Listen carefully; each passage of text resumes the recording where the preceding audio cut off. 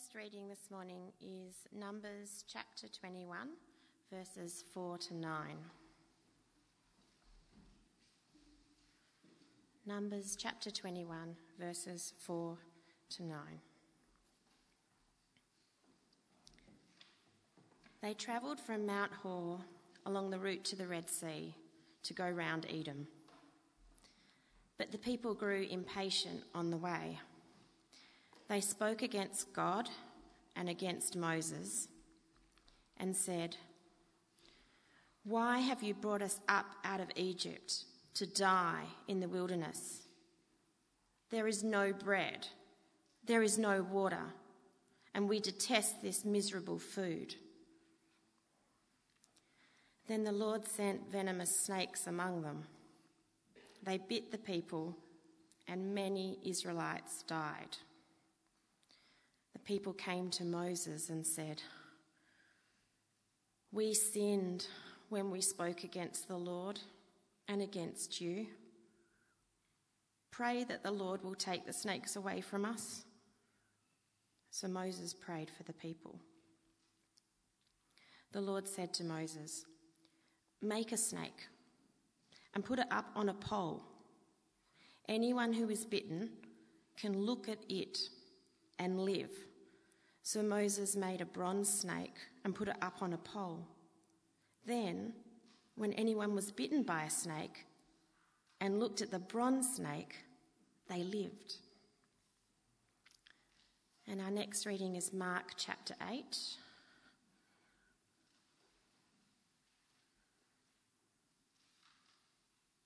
Mark chapter 8, verses 27 to 38.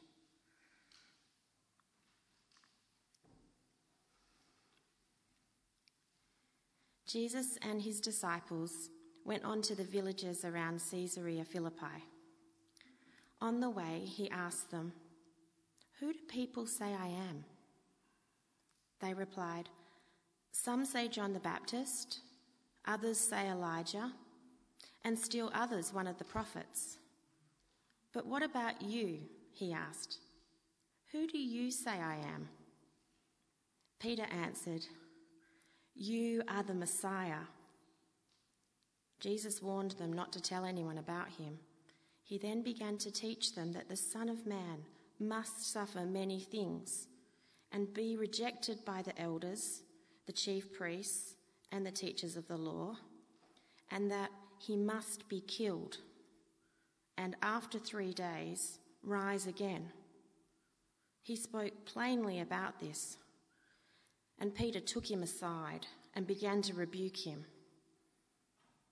But when Jesus turned and looked at his disciples, he rebuked Peter. "Get behind me, Satan," he said. "You do not have in mind the concerns of God, but merely human concerns." Then he called the crowd to him along with his disciples and said, "Whoever wants to be my disciple must deny themselves and take up their cross and follow me. For whoever wants to save their life will lose it. But whoever loses their life for me and for the gospel will save it. What good is it for someone to gain the whole world yet forfeit their soul? Or what can anyone give in exchange for their soul? If anyone is ashamed of me and my words in this adulterous and sinful generation, the Son of Man will be ashamed of them when he comes in his Father's glory with the holy angels."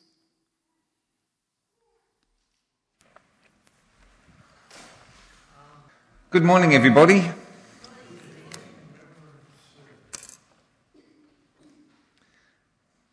A man falls down a cliff. I don't know which man or which cliff or how he fell, but some way down he caught hold of the only handhold the entire cliff provided, a sparse shrub growing out of an otherwise sheer cliff face. Holding on, he saw that there was no way to climb back up and no way to climb down. He had to hold on for dear life, or otherwise he would fall to his death on the rocks, hundreds of feet below. Now, the man had for many years considered himself an atheist, but as George Clooney says in one of his films, a man will cast about in a time of crisis. So he calls out in prayer, "Dear God, are you there? Dear God, I'm sorry for ignoring you my entire life, but are you there? Dear God, I need help. Help me, for I do not want to die." "I'm right here," says God. "Always have been." "Oh, that's wonderful, thank you," the man says. "Will you help me?" "Of course," says God. "What should I do?" says the man. "Let go," says God. The man thinks about this for a minute and then says, "Is there anyone else up there I can talk to?"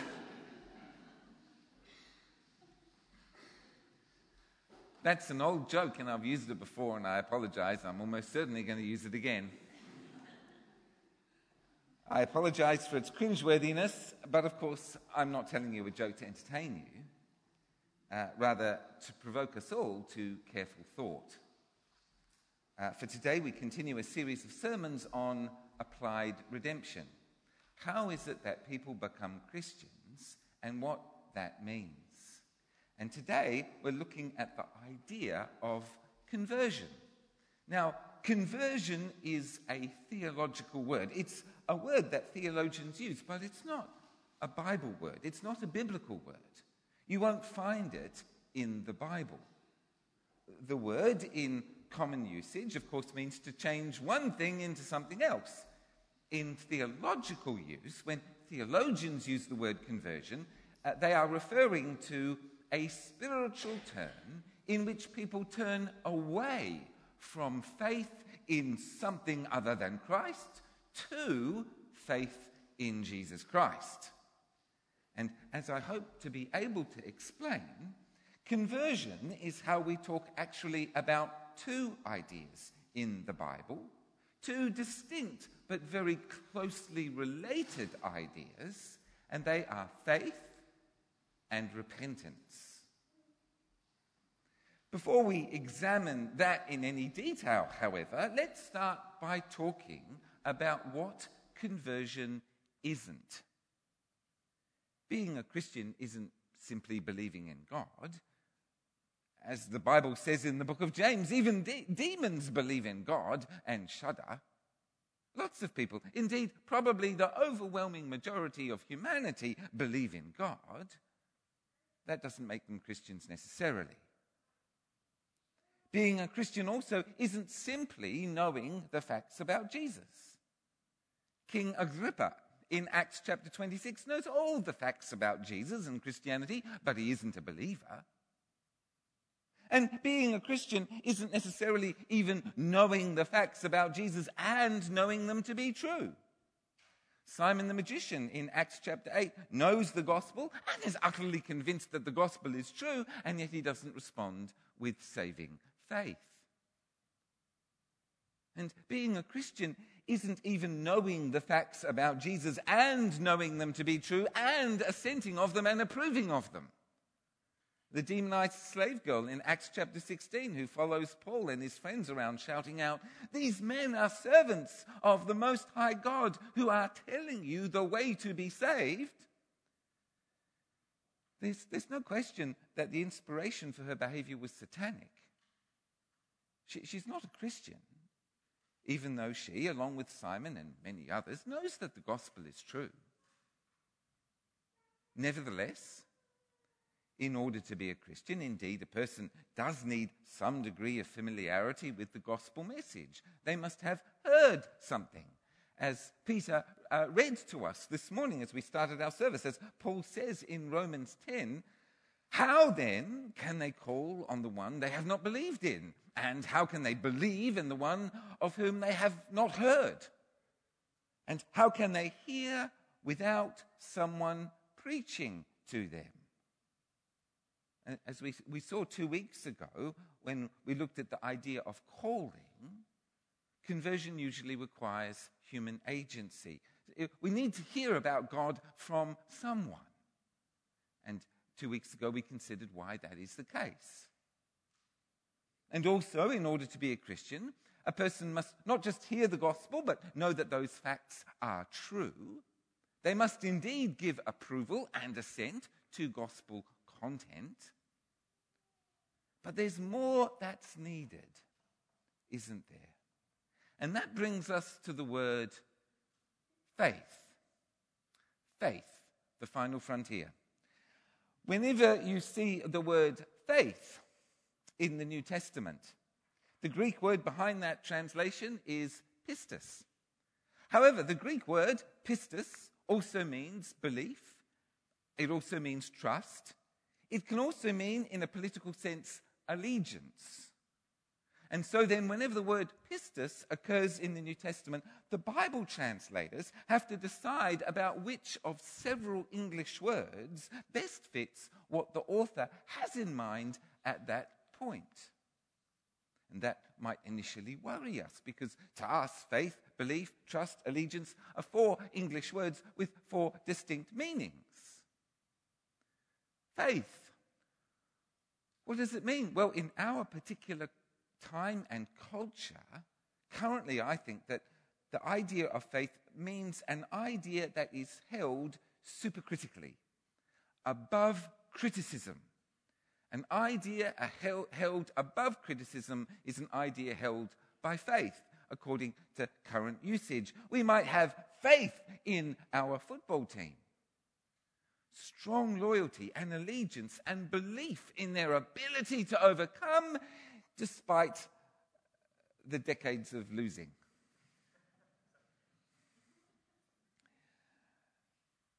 It interests me that faith is an important idea in scientific circles. Several notable scientific discoveries came through scientists having faith in their theories. They knew they were right, even when the initial experiments were discouraging. They actually showed them that they were wrong, even though other scientists thought they were crazy. They persevered and eventually were able to demonstrate their theory was right. Faith in this context is not necessarily irrational, but it is necessarily non-rational. It is an idea or a conviction that is held, even in the face of evidence that tells you you're wrong. So then, if that's what faith means out there, if I was going to talk to someone or to a group of non-church people about my Christian faith, they might well assume that I was going to talk to them about ideas that were held supercritically, ideas that were essentially non-rational convictions, ideas that I held on to with allegiance and loyalty and would not abandon even if there was contradictory evidence. It is essential that we understand that this is not what the Bible is talking about when it uses the word faith. No, in the Bible, faith is a response to revelation. Faith is a response to hearing God speak. Faith is believing and trusting. It is a believing, trusting response to God revealing himself. If you trust and believe what God has said, then you will obey. You will switch allegiance. And your obedience, even if the obedience you're called to is counterintuitive, or even you might have to obey when you don't understand or don't fully understand or intuitively want to do something entirely different. But you'll obey anyway because the one speaking to you is God. That is why the Greek word pistis serves so well. Faith is, biblical faith is hearing and believing and trusting and switching allegiance and obeying and serving. A new allegiance, That's what faith is. And that leads us indeed to consider the word repentance.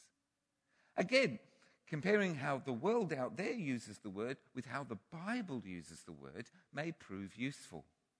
Because in worldly terms, remorse and repentance are synonyms. They are pretty much the same thing. They have the same meaning. A journalist, for example, might report about a criminal trial. The accused showed no remorse.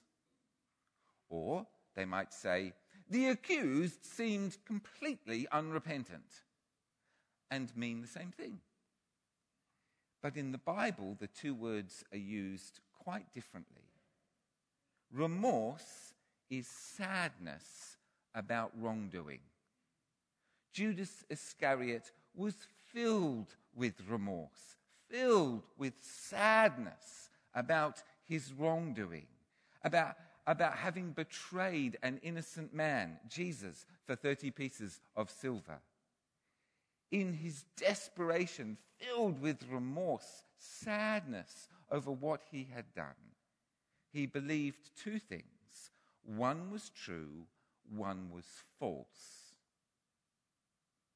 He clearly believed that there was nothing he could possibly do to atone for his sin. He was right. He also clearly believed that the mercy of God could not possibly reach to him and include him. He was wrong. And we still see this kind of remorse, often manifesting it as a refusal to receive forgiveness, or even to imagine that it was possible. What Paul calls worldly sorrow.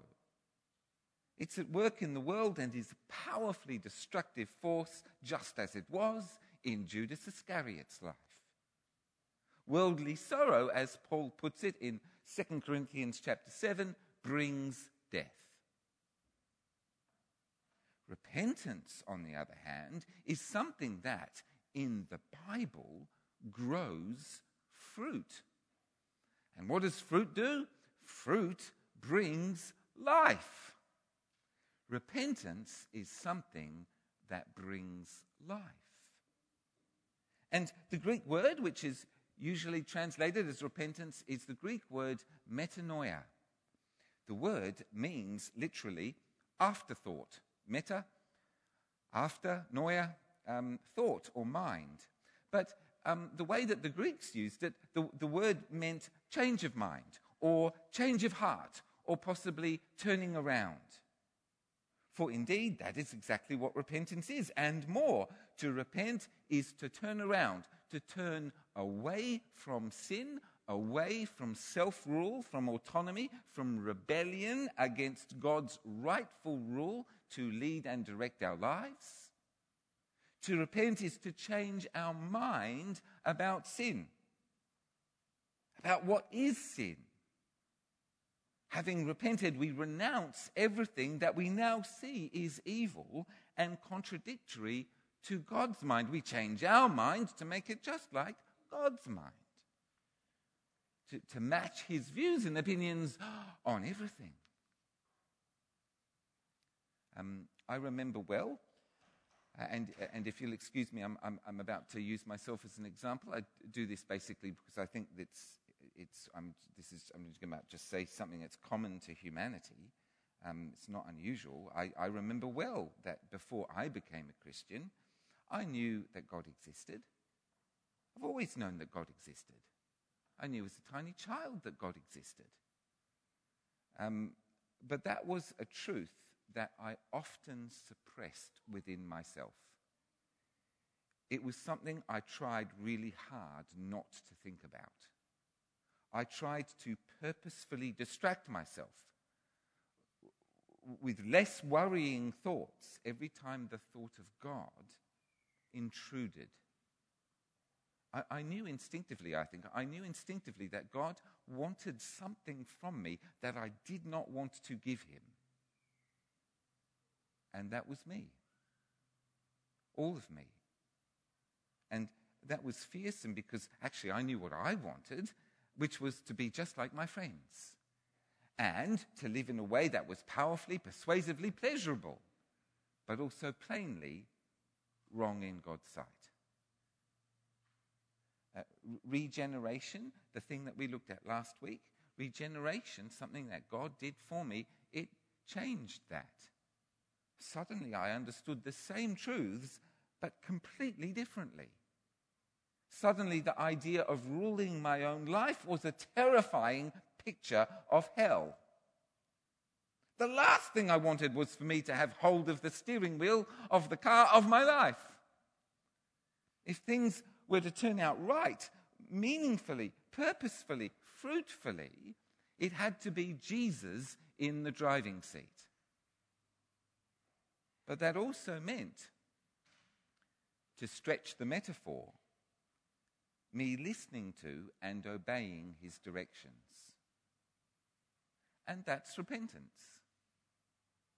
Turning from sin, a turning to Jesus. Away from self-rule to the rule of God in Jesus Christ, my Lord.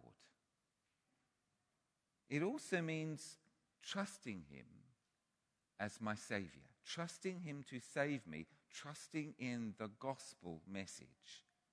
For sin and self-rule are a refusal to trust. And that's because sin and self-rule are about self-reliance, a virtue in this world, death in the kingdom of God. Being repentant means believing what God has said about how he has saved me, which is his work for me on the cross. Jesus made atonement for my sin on the cross, paying the penalty I deserved. Yes, there was nothing I could do to atone. But yes, the mercy of God can reach even as far as me. And being repentant means trusting that. Trusting that I am forgiven. Believing that my sin is, by his mercy and grace, forgiven. Believing that God is merciful. Believing that God is faithful to his word, to his promises. And being repentant means trusting everything, indeed, that God has said. That we believe that actually Jesus is right about everything. And trusting that the only way, therefore, to live is his way to live.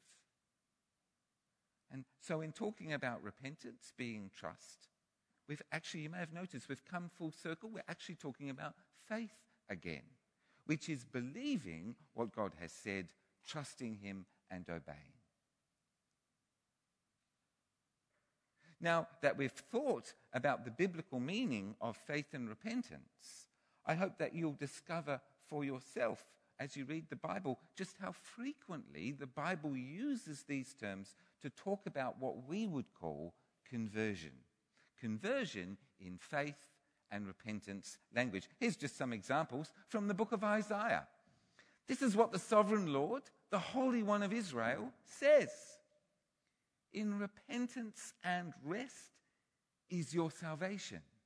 In quietness and trust is your strength. From the book of Acts. When they heard this, they had no further objections and praised God, saying, "So then, even to Gentiles, God has granted repentance that leads to life." Paul, in the book of Acts, "I have declared to both Jews and Greeks that they must turn to God in repentance and have faith in our Lord Jesus Christ."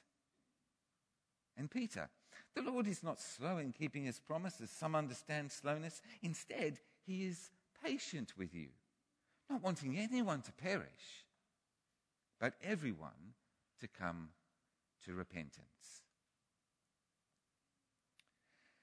So perhaps now we might reconsider that joke that I told at the beginning of this sermon. Yes, I know that it is only a joke and that jokes are jokes, in what follows, you might think I'm taking the joke a wee bit seriously, but sometimes it's good to consider why jokes are funny, how it is that they function as analogies or metaphors, where they are true, where they don't hold true. And the most obvious problem with our joke this morning, if it was going to be used as a vehicle for discussing how God saves, is that there's no mention of Jesus in the joke. That's not that good, is it? Because God, indeed, as the joke says, God loves to reveal himself, that's true. And he is quick to reveal himself to those who cry out to him in earnest, that's also true. But when it comes to salvation stuff, to God saving people, the Father is always pointing people to his Son. And indeed, the Father has spoken from heaven, saying about Jesus, "This is my Son, whom I love. Listen to him." So that's perhaps where the joke falls down, but the joke succeeds, I think. And in my opinion, it succeeds powerfully in the way that it holds up to ridicule our human inability to trust God and to take him at his word. If God is all-present, all-powerful, and all-knowing, there's no need to be frightened of letting go. But obeying God, in the context of that joke, means trusting God whilst at the same time no longer putting trust in our own resources, no longer putting trust in our own understanding, no longer trusting in our own ability to save ourselves. You can do one or the other, but not both. And that's a brilliant part of that joke. Because as in the joke, so in the gospel, we cannot be saved by God if we are trying to save ourselves. When it comes to salvation, God will not task share. When it comes to salvation, God does not help those who help themselves, who try to save themselves. What is realistic about the joke is that God's words, "let go," are provocative. And the gospel is always provocative.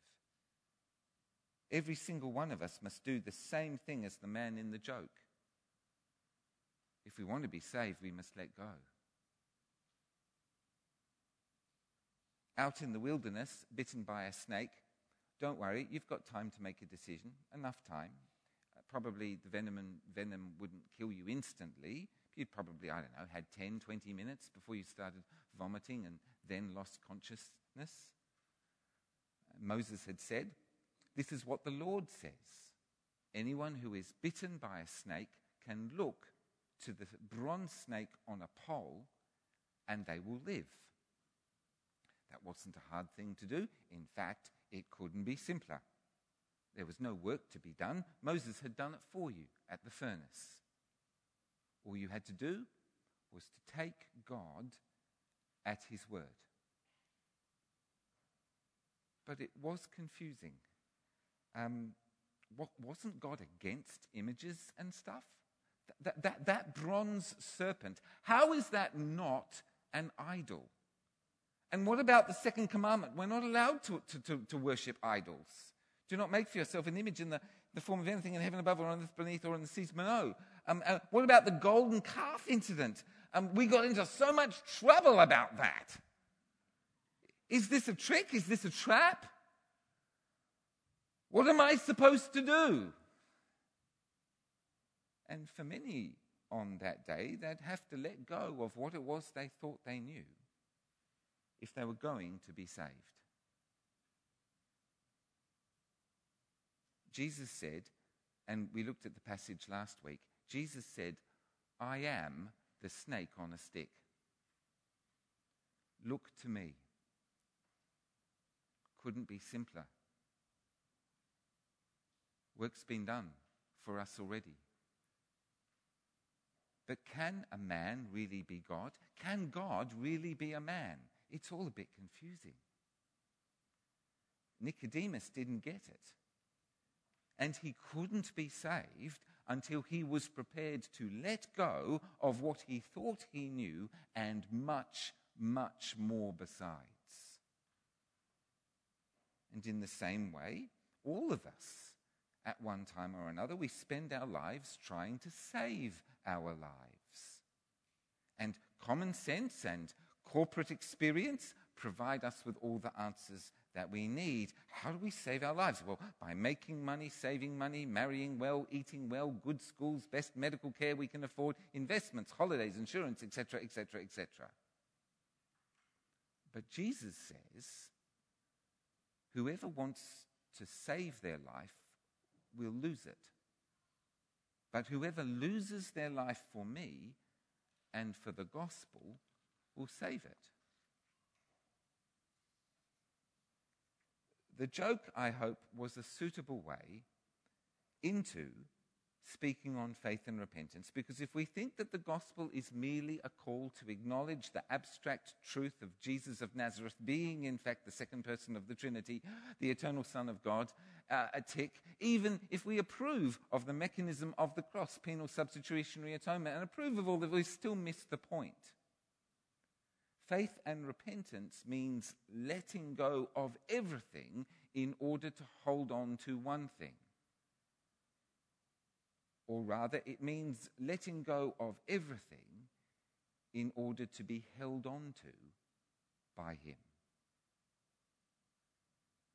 Faith and repentance, the decision we make in order to enter the kingdom of God.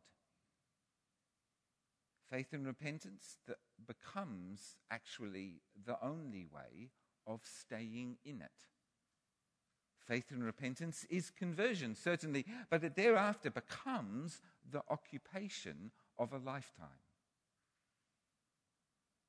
The work of a Christian is to believe in the one whom the Father sent.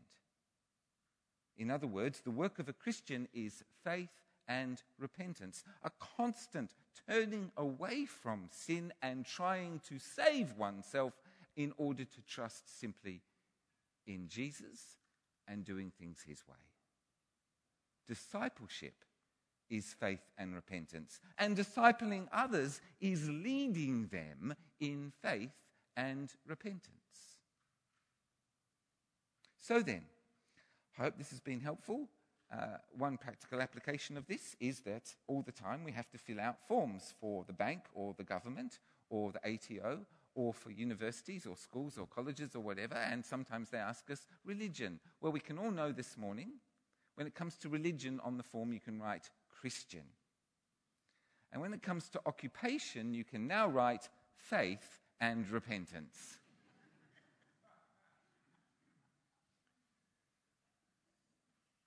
Conversion equals faith plus repentance. And we begin the way we mean to continue. Let us pray.